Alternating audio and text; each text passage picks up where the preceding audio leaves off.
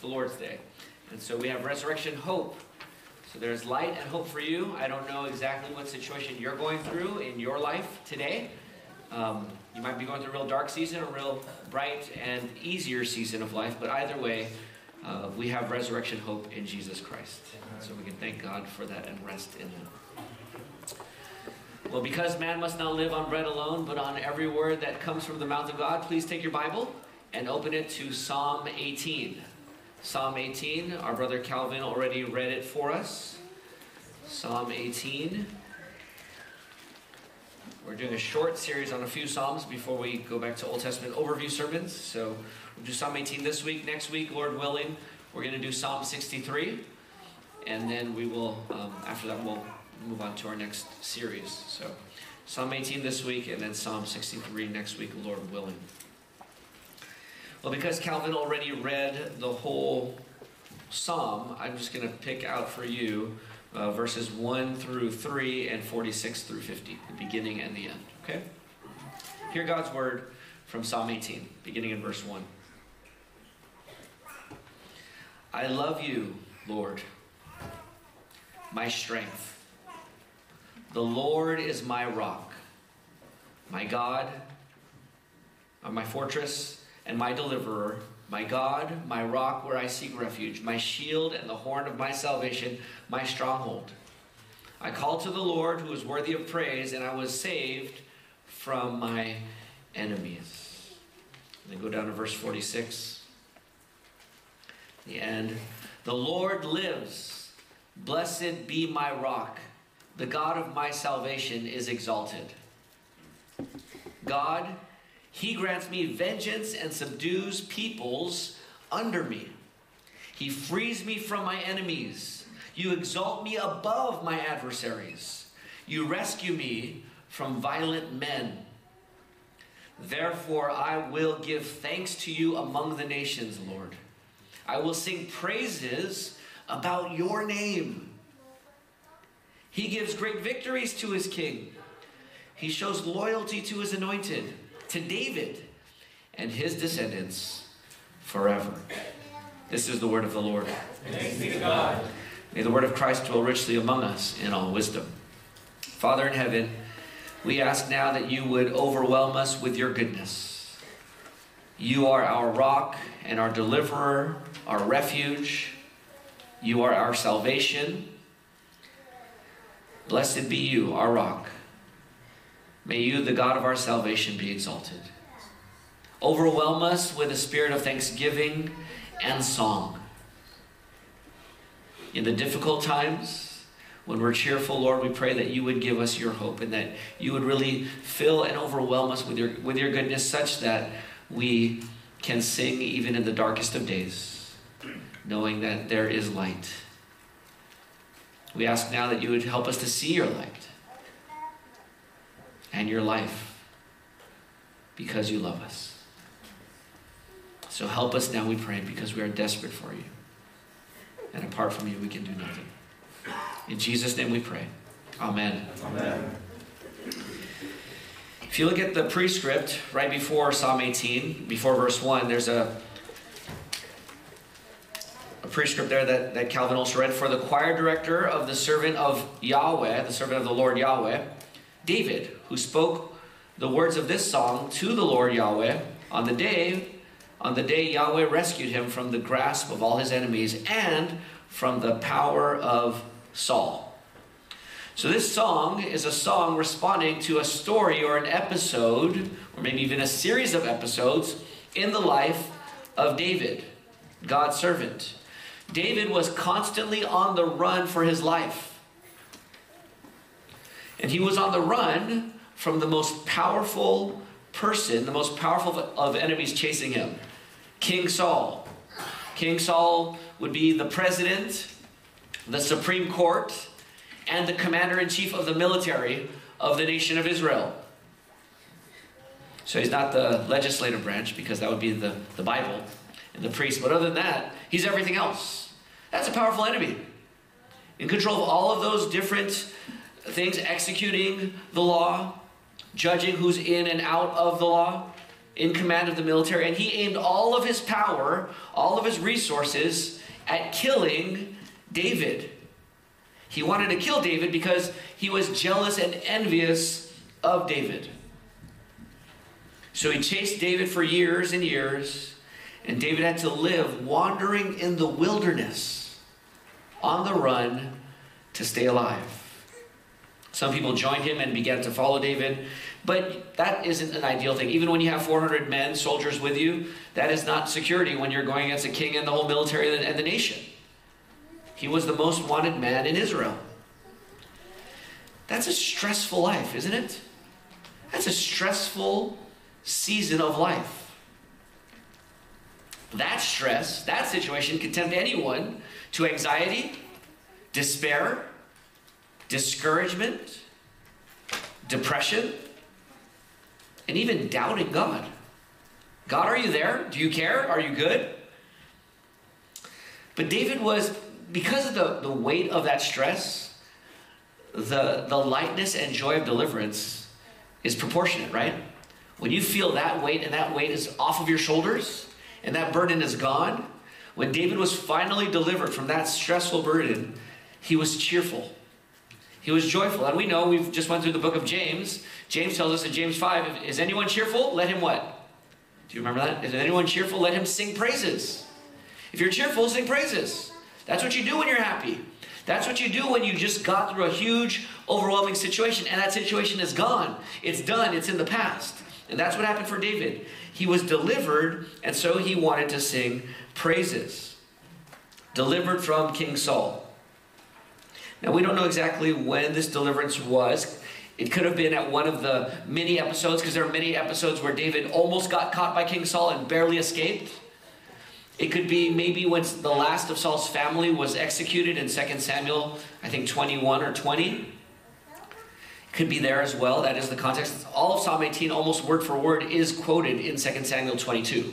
There's a few different words different in the Hebrew, but mostly it's almost quoted exactly in 2 Samuel 22. And in that situation, it's right after Saul's family has finally been extinguished. It could be that. I think, now I don't know for sure, but the time I think David would feel the most relief is not then, but when Saul finally died. Because David was on the run for years and years and years and years in the wilderness, almost getting caught a few times, and then finally Saul goes to battle, and Saul has won all of his battles, all of his military battles until this one, and Saul finally dies, and David is now no longer under the threat of a jealous king. Now, David did grieve over Saul and his best friend Jonathan, for sure, but there was still a sense of relief. And I think this psalm would fit even that situation, when you are no longer under the threat of King Saul. Now, none of you, as far as I know, are on the run from the President of the United States, or from the military, or from the police, as far as I know. But you have other threats in your life. You could say they're smaller threats than what King David faced, but you have threats in your life, whether it's a work situation, a school difficulty, a church or family challenge, or a health challenge. And these big problems in our lives become overwhelming when they get a grip, not just as they're pressuring us from the outside, but when it actually grips our hearts on the inside. Because then when that problem grips us on the inside, then it can tempt us to be discouraged, anxious, distraught, fearful. It can cause us to isolate ourselves from other people, and then just feel plain overwhelmed. And David is saying, God delivered me, and God is saying to you, God has delivered you, and God delivers you. And because he does, what should our response be? I think the main goal of this psalm is verse 49. You get a sense of it in verses 1 through 3. You get a sense of it in the end, but verse 49 will say it explicitly. Therefore, because God saves me, because he's my rock, because he's my salvation, because of his goodness to me, therefore I will give what? I will give thanks to you among the nations, the ethnic people groups, Yahweh. I will sing praises about your name. So the main goal of this sermon is join in thanking the triune God among the nations and singing his praises. David is thanking God among the nations. He's singing his praises. And David and the text, and now even me this morning, I'm calling you to join in thanking our triune God among the nations. Thank God in front of other people. Thank God among the nations, among the Gentiles, among the unbelievers. And sing his praises. Well, to unpack this and to get some strength to do this, I prayed that God would overwhelm us with his goodness so that we burst forth with song and gratitude. We need to follow the story here in this book. And so I already read to you, I have 4 points, or 3 points. The first one is David's call to thank God and sing. David's call to thank God and sing. And I already said them to you. Verses 1 through 3, I love you, Lord, you're my rock. And then verse 49, give thanks among the nations and sing. You can look at verse 50. He gives great victories to his king. He shows loyalty to his anointed, to David and his descendants forever. So going back to verse 1, David loves the Lord. Look at verse 1. I love you, Lord, my strength. Why does David love God? Why does he love Yahweh, the God of the covenant? Because Yahweh is his strength. Yahweh is his rock, his fortress. So if he's his rock, then he's stable ground when everything in life feels shaky and unstable. God is his rock. When he feels threatened from the outside, God is his fortress. When he feels that he needs help because even though they're breaking through the fortress and his life is threatened, God is his deliverer. It says in verse 1, right? Or verse 2, you're my deliverer, you're my shield, you're the horn of my salvation, you're the power, you're my stronghold. And really here's David's summary of the whole psalm in verse 3, in terms of the goodness of God, his experience. I called to Yahweh, who is worthy of praise, and what happened? I was what? I was saved from my enemies. So this is David's song, his testimony of God delivering him. This is almost like the song we sing, All I Have is Christ, right? I once was lost in darkest night and thought I knew the way, right? I was lost in my sin and darkness, and yet God came and delivered me out, and so we sing hallelujah, right? All I have is Christ. We sing praises to God because we have a story of our darkness and how God saved us. And that's what David's saying here. This is David's testimony. Okay, this psalm is David's testimony. So as we look at verses 1 through 3, in verse 49 and 50, the application would be, thank God greatly. Or no, the principle is this. To thank God greatly, you must think of God deeply. Your thanks is shallow when your thinking is shallow, right? Your thanking is shallow when your thinking is shallow. If you're going to thank God greatly, you must think of God deeply. And so David doesn't just say, thank God he saved me, and ends the psalm. He could do that. There's nothing wrong with that. But he actually spends verses 4 all the way to verse 47 to just think deeply. To think deeply about God's goodness to him so that his praise rises high. So let's think deeply of God through David's story of rags to riches. So that's the way I'd summarize verses 4 through 48. David's story of rags to riches. So let me summarize the story, and then we'll just actually walk through all of the verses, okay? The summary of the story is this. David is in trouble from King Saul. He's about to die, right? He's being threatened. He cries out to God. God hears David. God saves David. David is running around and he's running away from Saul, and David escapes and Saul eventually dies. And when David thinks about it, he's like, you know what? Yeah, I did run. Yeah, I did defend myself. But ultimately, who's the one who delivered me? God did. And so he's giving God the credit. God redeemed me. He saved me. And then God not only saved me, he made me the king. And not only did he make me king, he made me defeat my enemies. And now all of the nations even recognize me as the king in the region. And so that's David's summary. So from trouble to crying out, to God hearing him, to God redeeming him, to having him live the redeemed life. But let's look at this more closely. So let me give you an outline here of verses 4 through 45. Verses 4 through 6, Yahweh hears David's cries. Yahweh hears David's cries. Let's start there. Look at verse 4. Listen, and you got to imagine the imagery here, because this is poetry, and so David is giving us these images. The ropes of death were wrapped around me. Man, that's scary. The ropes of death were wrapped around me. The torrents of destruction terrified me. With the ropes wrapped around you, your arms are constrained, your legs are constrained, you're helpless. and it's just dragging you down, and it's like being handcuffed, right? The handcuffs of death, the restraints of death. And there's nothing I can do to escape death. It's wrapped around me. The torrents of destruction terrified me. The big waves of destruction terrifying David. Look at verse 5. The ropes of Sheol. Sheol is the place of the dead. This is another way of saying the ropes of death. The ropes of Sheol, the ropes of the grave, entangled me. The snares of the death confronted me. Snares. What's a snare? It's a trap, right? The traps of death. Even as he might escape one, there's a trap somewhere else. And if he escapes that trap, you know, if you've ever seen signs, I remember when we were in Israel, living in Israel for a semester in college, there would be certain places where there would be fences and wires, and then there would be a sign to say, don't cross this line. This is a minefield. They weren't able to get all the mines out during a time of war. So you don't walk through there. If you walk there, you might accidentally step on a mine, a landmine, and die. Snares, traps of death.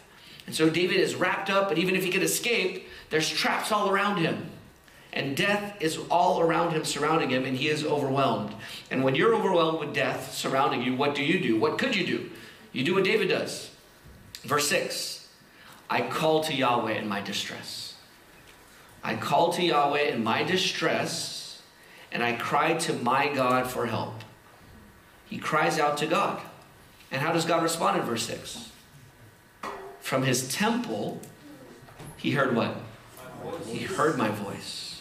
My cry to him reached his ears. And that's the point of these three verses.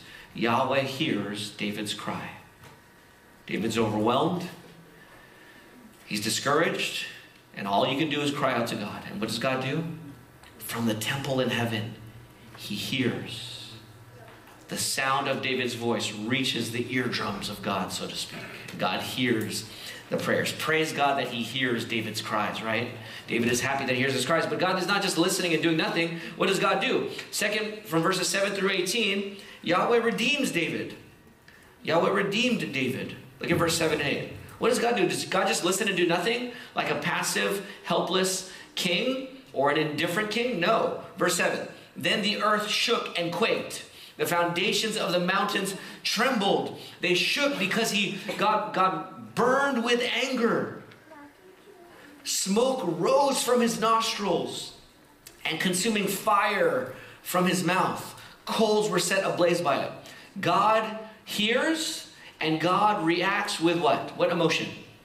Anger. God is angry. He's so angry that smoke is coming out of his nose.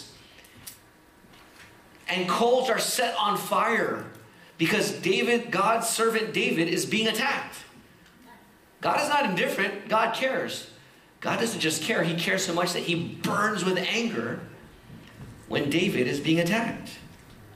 And look at verse 9. So not only is God angry, because you can be angry and do nothing, but God acts. Look at verse 9.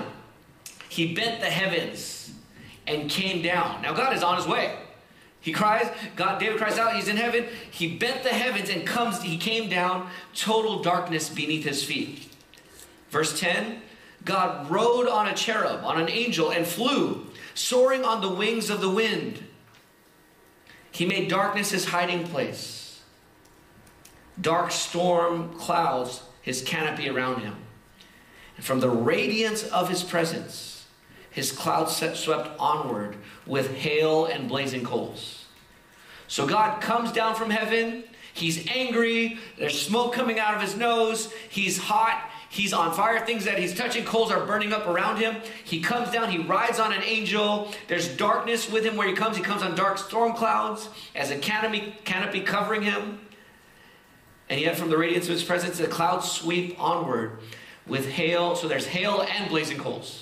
Hail is like cold, right? And then there's blazing coals, but there's just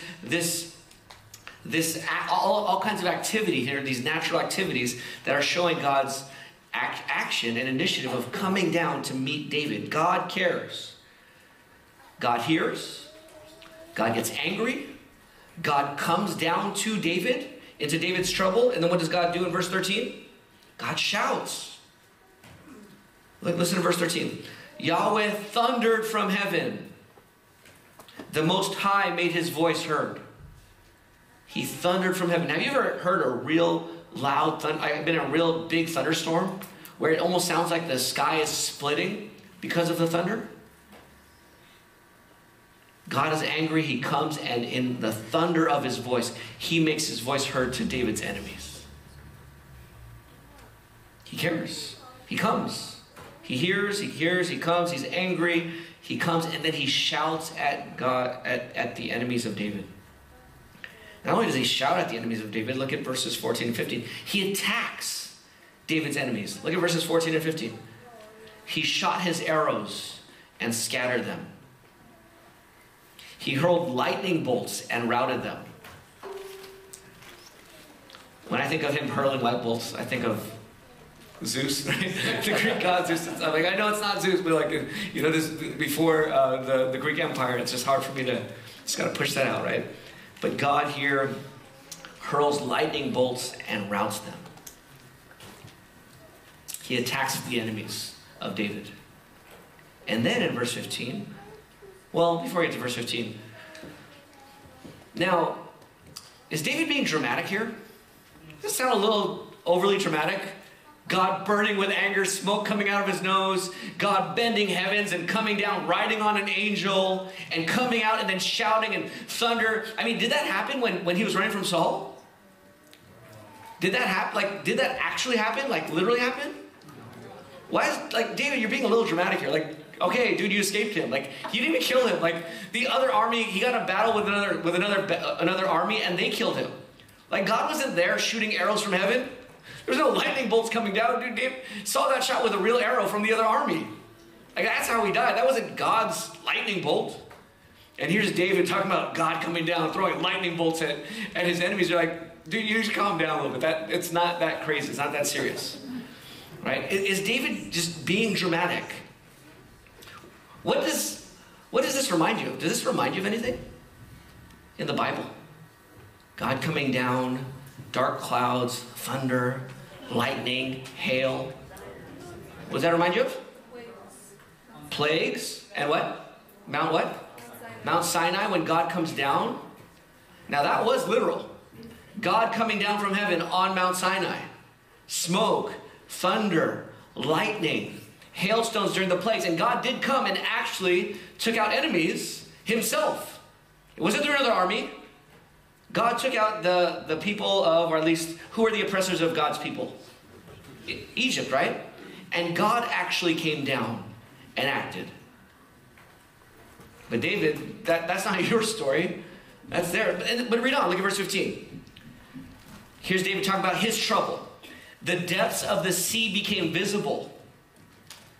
The foundations of the world, the bottom of the earth, right? The foundations of the world were exposed. At your rebuke, Yahweh, at the blast of your nostrils. At the blast of the breath of your nostrils. What is he talking about in verse 15? What is that? When does the water get blasted, the depths of the sea become visible? Not in Noah and the flood. That is not visible. It's the least visible of all time during the flood. What's that? The parting of the Red Sea, right? At the parting of the Red Sea, the bottom of the floor actually becomes visible, right? It's exposed. Now, David is actually he's thinking about the Exodus here. Let's just look at these verses. Go to Exodus. Okay, let me just show you a few verses here. Exodus 19, verses 16 to 20.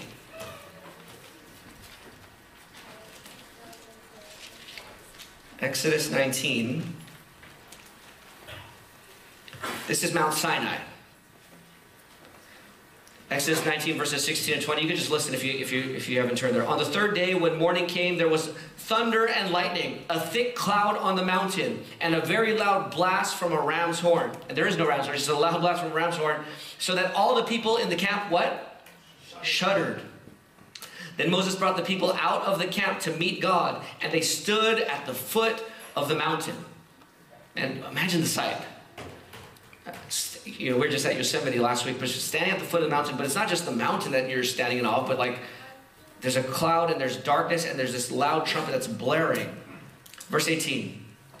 Mount Sinai was completely enveloped in smoke. because Yahweh came down on it in fire. Its smoke went up like the smoke of a furnace, and the whole mountain shook violently. So there's even the earth is quaking, right? The mountain is shaking.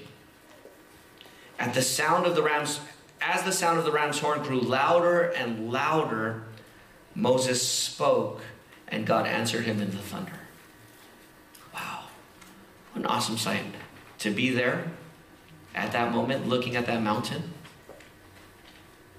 And David is using this imagery to talk about what's happening to him when he's delivered from King Saul. Not only that, let's go back to the whole blast of the nostrils. Look at Exodus 14. So Exodus 14, let's go to the Red Sea episode here. Exodus 14 verses 21 and 22 says this. Then Moses stretched out his hand over the sea. The Lord drove the sea back with a powerful east wind. It's the same word as breath in Hebrew. A powerful east wind all that night and turned the sea into dry land. So the waters were divided, and the Israelites went through the sea on dry ground, with waters like a wall to them on their right and their left. Look at chapter 15, verses 7 and 8. Now, Israel sang a song after they were delivered. Just like David sang a song after he was delivered, Exodus 15 is their song after the Red Sea closed. And what did they sing in Exodus 15, verses 7 and 8? Here's part of their song. You overthrew your adversaries by your great majesty. They're singing to God. You unleashed your burning wrath. It consumed them like stubble. And listen to verse 8 now. The water heaped up at the what? At the blast from your nostrils. The current stood firm like a dam. The watery depths congealed in the heart of the sea. God, with a blast of his nostril, with a breath of his mouth, splits the sea open. And they walk across on dry ground. Now let's go back to Psalm 18 here. You see here that David, well, let me just read to you one commentator here, Alec Matir, who's one of the best Old Testament commentators. He writes, reading from the title into the psalm, we say, it wasn't like that at all. Your deliverance wasn't like that at all. When in David's story, did the Lord come swooping to his aid, riding on a cherub? Storms were sent to deliver, but not in David's story. In Joshua's story they were. The Lord's wind carved a path through the Red Sea, but no such incident is recorded for David. David was delivered by a different means. A Philistine raid, a wilderness of the terrain, Saul's impressionable conscience, and even by flight. And even the final battle. So, why is David using this imagery to talk about his salvation and his deliverance? David is seeing himself and his story in light of the redemption of Israel in Exodus. And he's teaching us how to think about our deliverance as well. Look at verse 16. Here's how David would summarize what God did. So not only did he blow the ocean back, look at verse 16. He reached down from on high and what? Took hold of me, and he pulled me out of the deep water. He rescued me from my powerful enemy. In verse 17. He rescued me from my powerful enemy. For they were too strong for me. They confronted me in the day of my calamity, but the Lord was my support. He's using Israel being pulled out of the Red Sea, and saying just like that happened to them when they were overwhelmed by Egypt, and God came down. When Saul was after me and my enemies were after me, in the same way God came down and pulled me out of the depths of the water and delivered me. He redeemed me. He saved me, just like he saved Israel. That's part of David's testimony.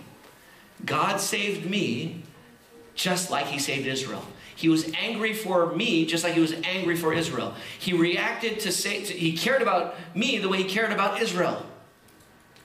He thundered for me the way he thundered for Israel. He attacked my enemies just like he attacked Israel's enemies. He pulled me out of the water just like he pulled Israel out of the water. And so I thank God for saving me. That's what David is saying here. But it goes beyond that, because David wasn't just pulled out and delivered from Saul. What happened in verses 19 through 29, Yahweh rewards David. So that would be the next thing. Verses 19 through 29, Yahweh rewards David. Let's read on. Verse 19, he brought me out to a spacious place. He rescued me because he delighted in me. So where does God bring David? To a what? A spacious place. What about Israel? Did God bring Israel to a spacious place after taking them out of the Red Sea? Where did he bring them? To the promised land, right? To the land flowing with milk and honey. So again, David is still seeing his story as a mirror of Israel's story. But then let's read on to how David's saying that Yahweh rewarded me because he delighted in me. Look at verses 20 through 29. Yahweh rewarded me according to my righteousness. He repaid me according to the cleanness of my hands. For I have kept the ways of Yahweh and have not turned away from my God to wickedness. Indeed, I let all his ordinances guide me. I let his word guide me. And I have not disregarded his statutes. I was blameless toward him and kept myself from my iniquity. So what does God do? Because I'm righteous, so Yahweh repaid me according to my righteousness, according to the cleanness of my hands in his sight. Now, as good Christians, you read a text like this and a question pops up in your mind. What's the question? I'm sorry? Say that again. Isn't our righteousness Christ's righteousness? Isn't our righteousness Christ's righteousness? Okay, that's a step too far, maybe, but yeah, I mean, that's a question. What would be the question? Is David that righteous? Is David that righteous? Yeah, does David deserve this deliverance? Did he earn it? Is he righteous enough to deserve this deliverance? And the answer is, at least according to the text, the answer is what? Yes. Yes, I mean, that's what it's saying, right? That God's repaying him according to his righteousness. Now, and even the word repay almost sounds like God owes. I'm not comfortable with this language, but it's the Bible's language, so I need to get comfortable with the Bible, not the other way around, right? Before I want to explain it away, I just need to just let the text say what it's saying. But we do know that David doesn't think that he's perfectly righteous. I mean, David wrote in Psalm 14, if you just go back a few chapters, in Psalm 14 verse 2, David writes, the Lord looks down from heaven on the human race to see if there's one who's wise, one who seeks God. All have turned away, all alike have become corrupt. There's no one who does good, not even one. So David is not saying that he's perfectly righteous or that he's perfectly good or that he's even good in God's eyes in a sense. But there's another sense in which David is saying, I am righteous. Like I am a righteous person. And because of this righteousness, God has delivered me. And this is important. You need to understand this when you think about the Bible, because this is a regular biblical theme. I mean, part of it might be he's righteous, not like Saul, who was jealous and trying to kill people. But I would think of this righteousness even more than that. The righteousness, we just went through the book of James, and that talks a lot about personal righteousness. I would go to the Sermon on the Mount, where Jesus says in Matthew 5, verse 20, unless your righteousness exceeds the scribes and the Pharisees, you will not enter the kingdom of God. Unless your righteousness exceeds the law of the scribes and the Pharisees, you will not enter the kingdom of God. So your righteousness has to exceed whom? The Pharisees. But the Pharisees really try to keep the law, so you got to exceed it. And so we might think, well, that means you got to exceed it by being perfect. That's not what the rest of the Sermon on the Mount says. In a sense, it's not like perfection in terms of perfect, sinless perfection. That's not what it says. If you read the rest of the Sermon on the Mount, what does Jesus say? People say, don't murder. I say to you, don't even hate someone, right? Don't even hate someone. You heard it said, don't commit adultery. I say to you, don't look at a woman with what? Lustful eyes, right? You have heard it said, don't swear by this or swear by that. I tell you, let your yes be yes and your no be no. People say, love those who love you, but I say, love your enemies. And what else do the Pharisees do? The Pharisees like to pray and fast, but they like to do it in public so they get credit from people. But you know what you need to do? You need to pray in private. You need to pray in secret. You need to fast in secret. And then he says, after that, he says, you cannot serve two masters. You'll either serve money or serve God. And you know what a true person of righteousness does? They seek first the kingdom of God and God's righteousness.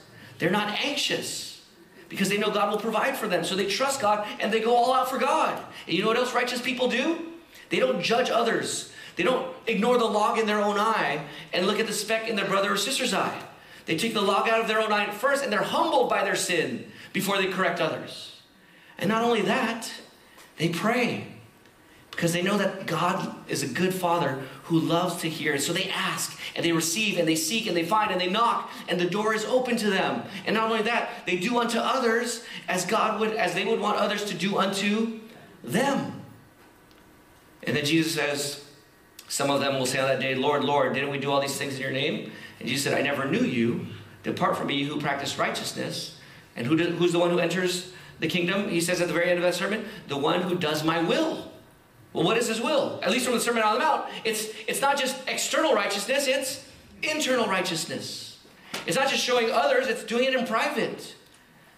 Jesus is not saying in the Sermon on the Mount to see that there is none righteous, no, not one, and trust the righteousness of Christ. That's not the message in the Sermon on the Mount. That Christ is certainly consistent with that biblical message, of course. That's not his message in the Sermon on the Mount. He's saying that if you are part of my people, if you have been justified, if you like, if you do have my power, and if you are a follower of mine, you will have a righteousness that's internal, not external. Not just by the letter of the law, but by the spirit of the law. That will be you. And those people who do that enter into the what? Kingdom of God. And those who don't, do not enter into the kingdom of God. So when you go back to Psalm 18 and you read 20 through 24, and David is saying, you repay me according to my righteousness. He's saying, I'm a real Christian. I'm a real believer. I'm a real follower. I'm not just show. I'm not just doing it by the letter of the law. I'm not just on the outside doing this. I really do trust you, God. I really do need you. I really do hope in you. I really do repent and ask you for forgiveness. I really do trust in you. And it really does show in my life practically. Not just on Sundays when we gather, but throughout the week. It shows my life is a life of practical, true, real, God-produced righteousness. And so the Lord repays me. He delivered me, and because I'm one of his people. Because I'm one of his people. God is faithful to do that. Let's continue in Psalm 18. Look at verse 25. And because David is truly righteous, not perfectly righteous, in that sense where he earns his own salvation, but truly righteous as a true follower of God. Verse 25, David says, with the faithful, you prove yourself faithful. Amen. With the blameless, God, you prove yourself blameless. And with the pure God, you prove yourself pure. So when God is faithful to keep his promise to his people. He's faithful to keep his promise to the faithful. With the blameless who walk in God's ways, God does not go back on them. He is blameless towards them. With those who are pure, and Jesus even said, Sermon on the Mount, blessed are the pure in heart, for they will see God. Blessed are the pure in heart. They will see God. Here, David's saying, well, with the pure, God, you prove yourself pure. You do them right. You do them right. But then it goes here in verse 26, but with the crooked, God proves himself what? Shrewd. Shrewd. This word in Proverbs 8:8 is translated deceptive. With the wicked God, you prove yourself deceptive. Oh, that's a little. Does God? Okay, we're not saying God sins. What does it mean by deceptive? You have to think about this. It means, in some ways, you can think of it as God proves himself evasive. He overturns his enemies. He outmaneuvers them. The way if you're in a war or an undercover cop who's trying to uncover something to neutralize an enemy would prove himself shrewd and deceptive. Not in a sinful, lying, unrighteous way, but in a way for the cause of righteousness. And in a righteous way that's according to the ethics and codes of how to be an undercover cop, right? And in the same way, God does not, he outmaneuvers the crooked. Because sometimes it looks like the crooked get away with things, right? You look at this world, you're like, why is that guy not being judged by God, right? It almost seems like God is being outmaneuvered by the evil in this world. And David's saying, no. With the faithful, he's faithful. But with the unfaithful, with the crooked, God is still shrewd. God will win. You cannot outmaneuver God. You can't outdo God. He will win in the end. And David knows that. So verse 27, for you rescue an oppressed people, but you humble those with haughty eyes. Lord, you light my lamp. My God illuminates my darkness. With you I can attack a barricade. With my God I can leap over a wall. So God is faithful here. David knows he's faithful, and so God rewards David. So not only does God hear David, and not only does God act in response to David and redeem David, he doesn't only redeem David, he rewards David. And not only does he reward David, putting him in a spacious place, but he empowers David. So verses 30 to 45, maybe the rest of the psalm, verses 30 through 45, we can see God empowering David. Okay, I want you to see, and there's really two steps to it. There's an empowering of David, and then there's an exalting of David. But I want to put that under the one banner of empowering here, okay? So God empowers David all the way to the top. Look at verse 30. God, David says, his way is perfect. The word of the Lord is pure. He is a shield to all who take refuge in him. For who is God besides Yahweh? And who is a rock? Only our God. God, he clothes me, King David, he clothes me with strength, and God makes my way perfect. There's a pointer to grace, that David's way is righteous because who made David's way perfect? God does. It's by God's grace that David's able to walk in God's perfect way. But continue, verse 33. God, he makes my feet like the feet of a deer. He sets me securely on the heights. He trains my hands for war. My arms can bend a bow of bronze. He almost sounds like a super soldier here, right? My arms can bend a bow of bronze. That sounds like super strength. You have given me the shield of your salvation. Your right hand upholds me, and your humility exalts me. If we have time, we'll get back to that phrase there. Your humility exalts me.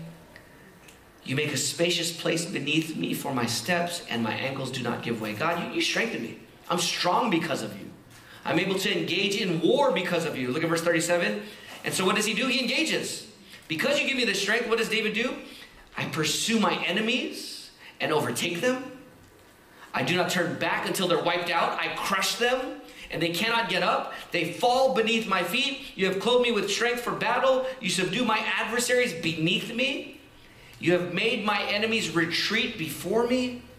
I annihilate those who hate me. It's aggressive, right? I annihilate those who hate me. If that's not aggressive enough, let's keep reading. They cry for help, but what? There's no one to save them. They cry to the Lord, but the Lord doesn't answer them. Verse 42, I pulverize them. Did you know the word pulverize is in the Bible? I pulverize them like dust before the wind. I trample them like mud in the streets. Man, David is aggressive. He is dominating his enemy. And he is not relenting at all. His foot is on their throats, and he is not relaxing in the slightest. He is going all out, and he is going all out by the power that God has given him to defeat his enemies. Those who hate him, those who hate David. So he's exalted, he dominates his enemies, and then he's exalted above all the nations. Look at verses 43 to 45. You have freed me from the feuds among the people. You have appointed me the head of nations. And that's not, don't think 196 nation states in the world today. Think of ethnic people groups. You've appointed me head of all the nations, all the tribes and peoples and nations. A people I had not known serve me, David. Foreigners submit to me, cringing. As soon as they hear, they obey me. In verse 45, foreigners lose heart and come trembling from their fortifications. Let's read on, verse 46. The Lord lives, blessed be my rock, the God of my salvation is exalted. Even though there's a summary, this whole thing about exalting among the nations, David exalted. Look at 47. 47 says, God, he grants me vengeance and subdues what? Peoples under me. He frees me from my enemies. You exalt me above my adversaries. You rescue me from violent men. That's why David sings and gives thanks to the Lord among the nations. Because David is exalted above the nations. He's above all ethnic people groups. This is Israelite supremacy. Israel's supremacy and the king of Israel in world domination. All the nations under the king of Israel, under King David. This is weird. Okay, when you read the Psalms, I'm doing my devotions. I'm going to do my devotions in Psalms. I'm in Proverbs. But when you go through Psalms, you read a lot about this like aggression of killing. When you look at Joshua, and God says to Joshua and to the Israelites, hey, when you guys go into the land, you know what you're supposed to do to all the Canaanites? Wipe them all out. Every single one. No mercy. And then he says, except like the women who haven't been married yet. But other than them, or like, other than that, you kill everyone. Even the animals, everything. You kill everything. You read stuff like that, you're like, is that the God of the Bible? Like, that doesn't sound loving. I thought God is love. Why is there this enemy hostility in God? Why is God hostile? You have to understand this about the holiness and justice of God if you're going to read your Bible well and know this God and enjoy him well. So go to Psalm 2. Psalm 1 and 2 is really a key to the book, to the Psalter. Look at Psalm 2. This exaltation above the nations, this violence towards the enemies of David the king. Psalm 2 says this: why do the nations rage and the peoples plot in vain? So you have nations, you got peoples, you got tribes there. Why do they plot in vain? The kings of the earth take their stand against, and the rulers conspire together against Yahweh and his what? Anointed one. What's another translation for anointed one? Messiah. What's another translation for Messiah? Christ. Okay? The rulers conspire together against Yahweh and his Messiah, his Mashiach, Christ. Let's tear off their chains and throw their ropes off of us, the nations say. What does God, how does God respond in verse 4? The one enthroned in heaven, what? He laughs. The Lord ridicules them. He mocks them. First he laughs at them and mocks them, and then he speaks to them in his anger and terrifies them in his wrath. What does God say to the nations? I have installed my king on Zion, my holy mountain. This is my king. This Messiah, my king. And he is on Zion, my holy mountain. Verse 7, God continues, I will declare the Lord's, this is now the king speaking, the Messiah. I will declare the Lord's decree. The Lord said to me, you are my son. Today I have become your father. And the Lord said to me, ask of me, and I will make the nations your inheritance, the ends of the earth your possession. What will the Messiah do in verse 9 to the nations? You will break them with an iron scepter. You will shatter them like pottery. The Messiah will break them and shatter the nations. Do you know that this is quoted in Revelation, saying that about Christians? That you will shatter the nations? The Bible doesn't hesitate to take this, and it's comfortable with this language. You will shatter the nations. You will dominate the nations. This is dangerous teaching if you get this out of context, right? But it's biblical. You got to get it right, though. So, this Messiah will be above the nations. What does that mean, though? Look at Psalm. Let's finish the Psalm. So now, kings, be wise. Here's the application. If this is God and his Messiah, you're either for him or against him. And if you're against him, he's going to annihilate you. He's going to shatter you like pottery. So what should you do? Verse 10. So now, kings of the earth, be wise. Receive instructions, you judges of the earth. Nations, Gentiles, listen. Listen to all you non-Israelites.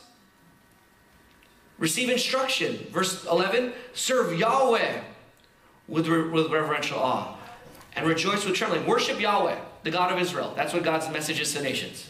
Worship Yahweh, the God of Israel. And you know what else is God's message? Verse 12. Pay homage to whom? To the Son. Who's the Son?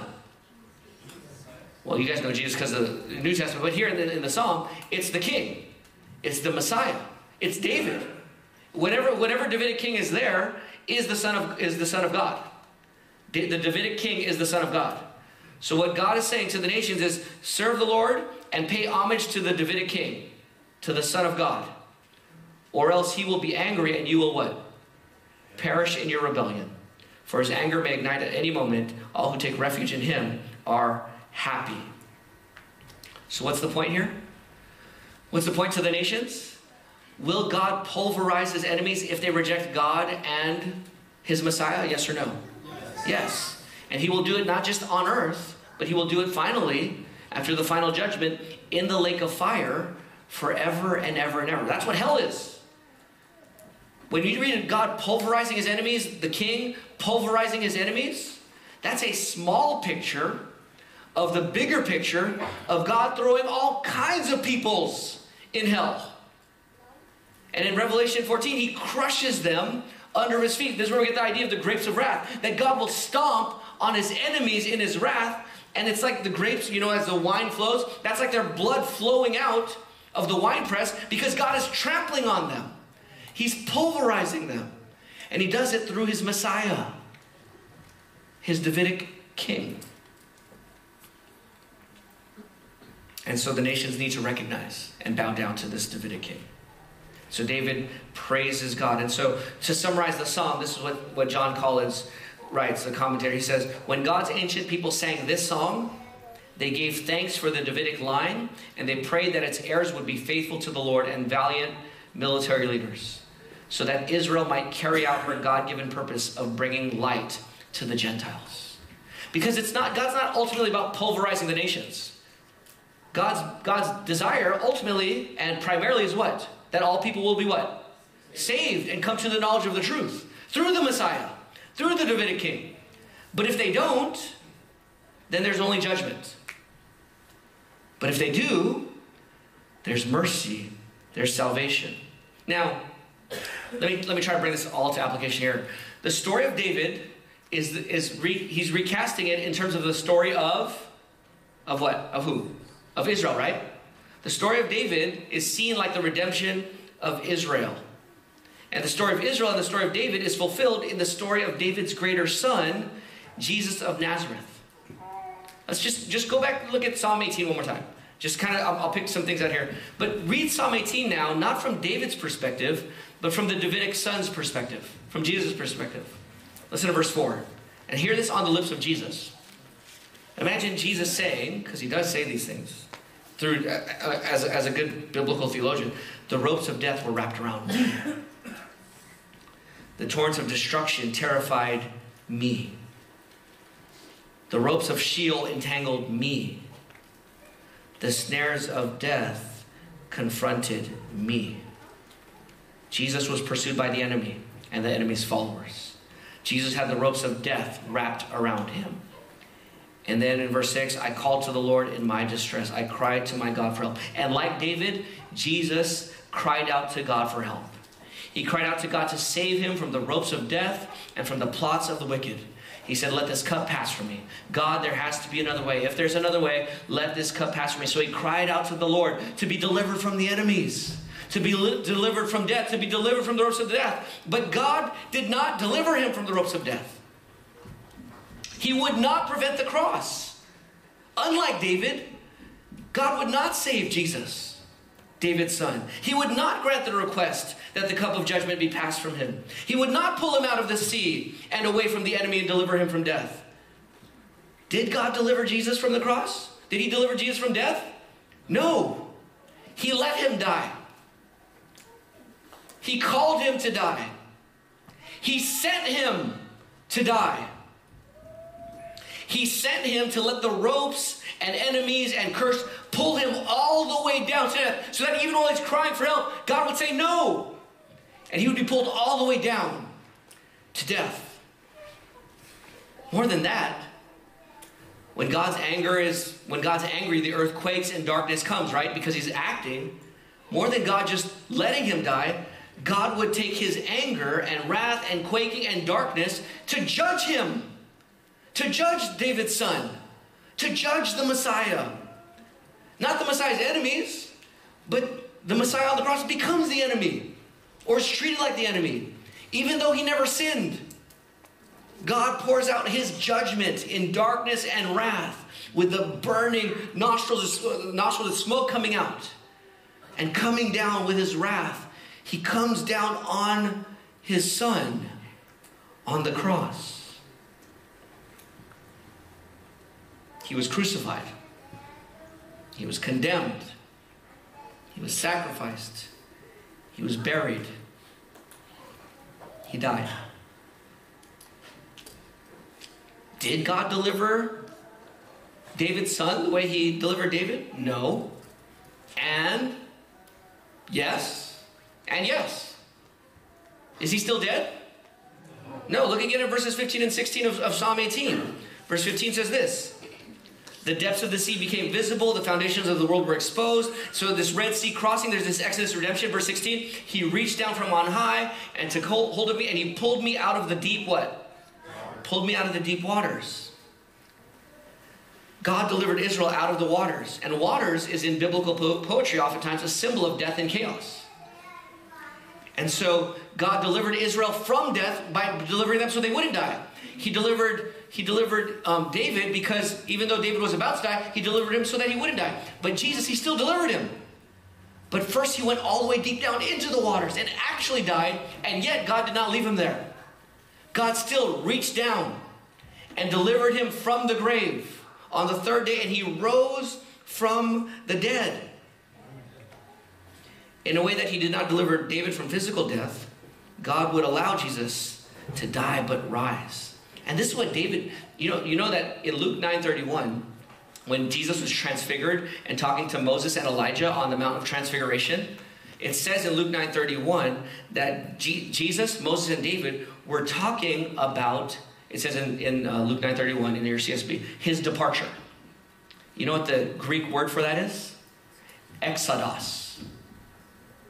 They were talking about Jesus' exodus. But it wouldn't be around the cross. He wouldn't be delivered from the cross. He would be delivered through the cross. And not only would he be delivered through the cross and raised to victorious life, to reign and now pulverize his enemies and be exalted among the nations, not only would he be delivered through the cross, through that cross, he would deliver you and me and David and all of the people who take refuge in this Messiah. Even more than David being put in a spacious place and Israel being put in the promised land, Jesus fulfilled and fulfills and is fulfilling this vision of defeating the enemies and subduing them by the gospel spreading and him judging the world through his people so that he could save his bride and bring them to the final spacious place, the new earth. So for now, what does Jesus do? Just like David, when he was exalted, he would start reigning and pulverizing his enemies. What is Jesus doing now? He's at the right hand of God, reigning on earth through his body, the church, empowered by his Spirit so that his church, his body, the Messiah's body, continues to wage spiritual war, the spiritual war of gospel love and gospel progress among their neighbors and the nations to win his bride and indict his enemies until he comes. So that's what Psalm 18 is about.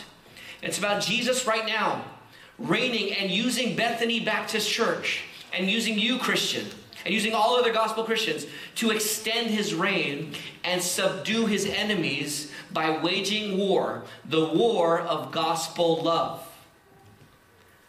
That's why we put on the full armor of God, as Hannah confessed in her prayer of confession, that we haven't put on this armor. We put on the armor of God and we go to war in the war of love. To take thoughts captive to Christ. To preach the gospel. To call people to repent and submit to the King, lest they perish. That's the Messiah still reigning today. So join in thanking the triune God among the nations and singing his praises. Why should we thank God? Let me just be explicit in applying it. The way God saved David is the way he saved Jesus. And the way he saved Jesus through Jesus is the way he saves you. So God pulls you out of your sin by his grace in redemption. If you're not a Christian, here is good news and bad news for you. The bad news is, if you're not on Jesus' side, he will pulverize you. He will annihilate you. You will be crushed under his wrath forever and ever in hell, because we're all sinners and we all deserve to be crushed under his holy wrath. That's the bad news. The good news is that he died for us. He came for us. He died for us. He rose for us, so that if you would repent from your sins and repent from your righteousness and trust in Jesus alone as your Lord and Savior and treasure, he will deliver you and pull you out of your sea of death. That's what he'll do. Everyone who calls on the name of the Lord will be saved. So call on the name of the Lord if you're not a Christian. Call on the name of Jesus to save you, and he will save you. So, but there's another way I want you to see this applied in your life, okay? Christians, not only in your salvation, I want you to see that every act in your life where God comes through for you are all little recapitulations of the Exodus. It wasn't just when Saul died that David saw it. Every deliverance where David would see God deliver him from things, when he would run away from Saul and get away, he's like, oh man, God just pulled me out of the ocean again. And then he would do another, he'd get in trouble, he committed adultery, and then he deserved to die, and then God forgave him, and what did God do? pull him out of the sea again. And then he was a bad father, and then there was trouble, and one of his children killed one of his sons killed his other sons because his son raped his other sister, and like he's having problems there. He's kicked out, and he has all kinds of turmoil in his life. What does God do? Pulls him out of the ocean again. And so it's not just your initial salvation to see here. What I want you to see, if you're gonna be overwhelmed with thanksgiving, what I want you to see is that every time God acts for you, it's like an Exodus all over again. In the trials of your life, when you have overwhelming situations in your life and you don't know your way forward and you don't know how you're going to get out of this problem, and it feels like the ropes of death are clamoring around you and suffocating you because you have problems at home, or you have problems at work, or you have problems at school, or with your siblings or parents if you're a child, or with your friendships, or with singleness, or with money, or with health, or in your marriage, or in your parenting your children, and it feels like you have a mountain to climb that you cannot climb over, or church difficulties. God will deliver. He will redeem. He has. He will. He is delivering you and saving you even now. He does it again and again and again. The temptations in your life where the flesh and the world and Satan seek to overwhelm you, you know what God does? He delivers you. He forgives you and he redeems you. And one day, you will face the final enemy. The snares of death will come for you, and you will stare death in the face. And I wish that we could all be there together, right? I wish we could support each other, and we can to some degree, but we can't in a major way. We all have to go through that on our own. Death is coming, and Jesus will be there to deliver you, to pull you out.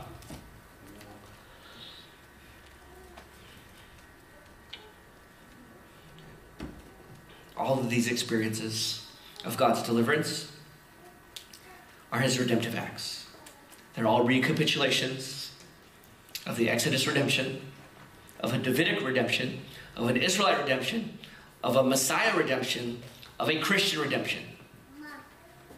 It happens again and again and again in your life. And then the Lord empowers you to be his soldiers, to be his followers, to wage holy gospel war in love and service and sacrificing yourself. We're not killing other people. We're laying down our lives and taking up our cross to serve them so that they might know the gospel and repent and believe in Jesus. This is David's story. This is Israel's story. This is Christ's story. This is your story. This is Bethany Baptist Church's story. So join in thanking the triune God among the nations and singing his praises.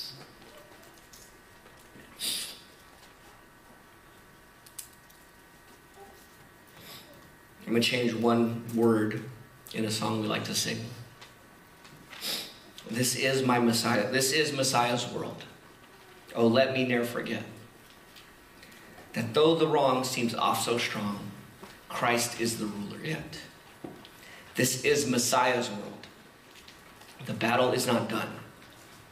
Jesus who died shall be satisfied, and earth and heaven be one.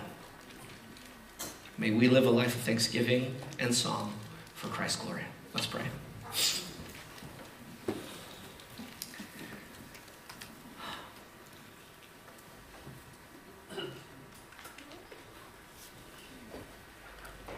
Father, we thank you that you deliver us again and again and again.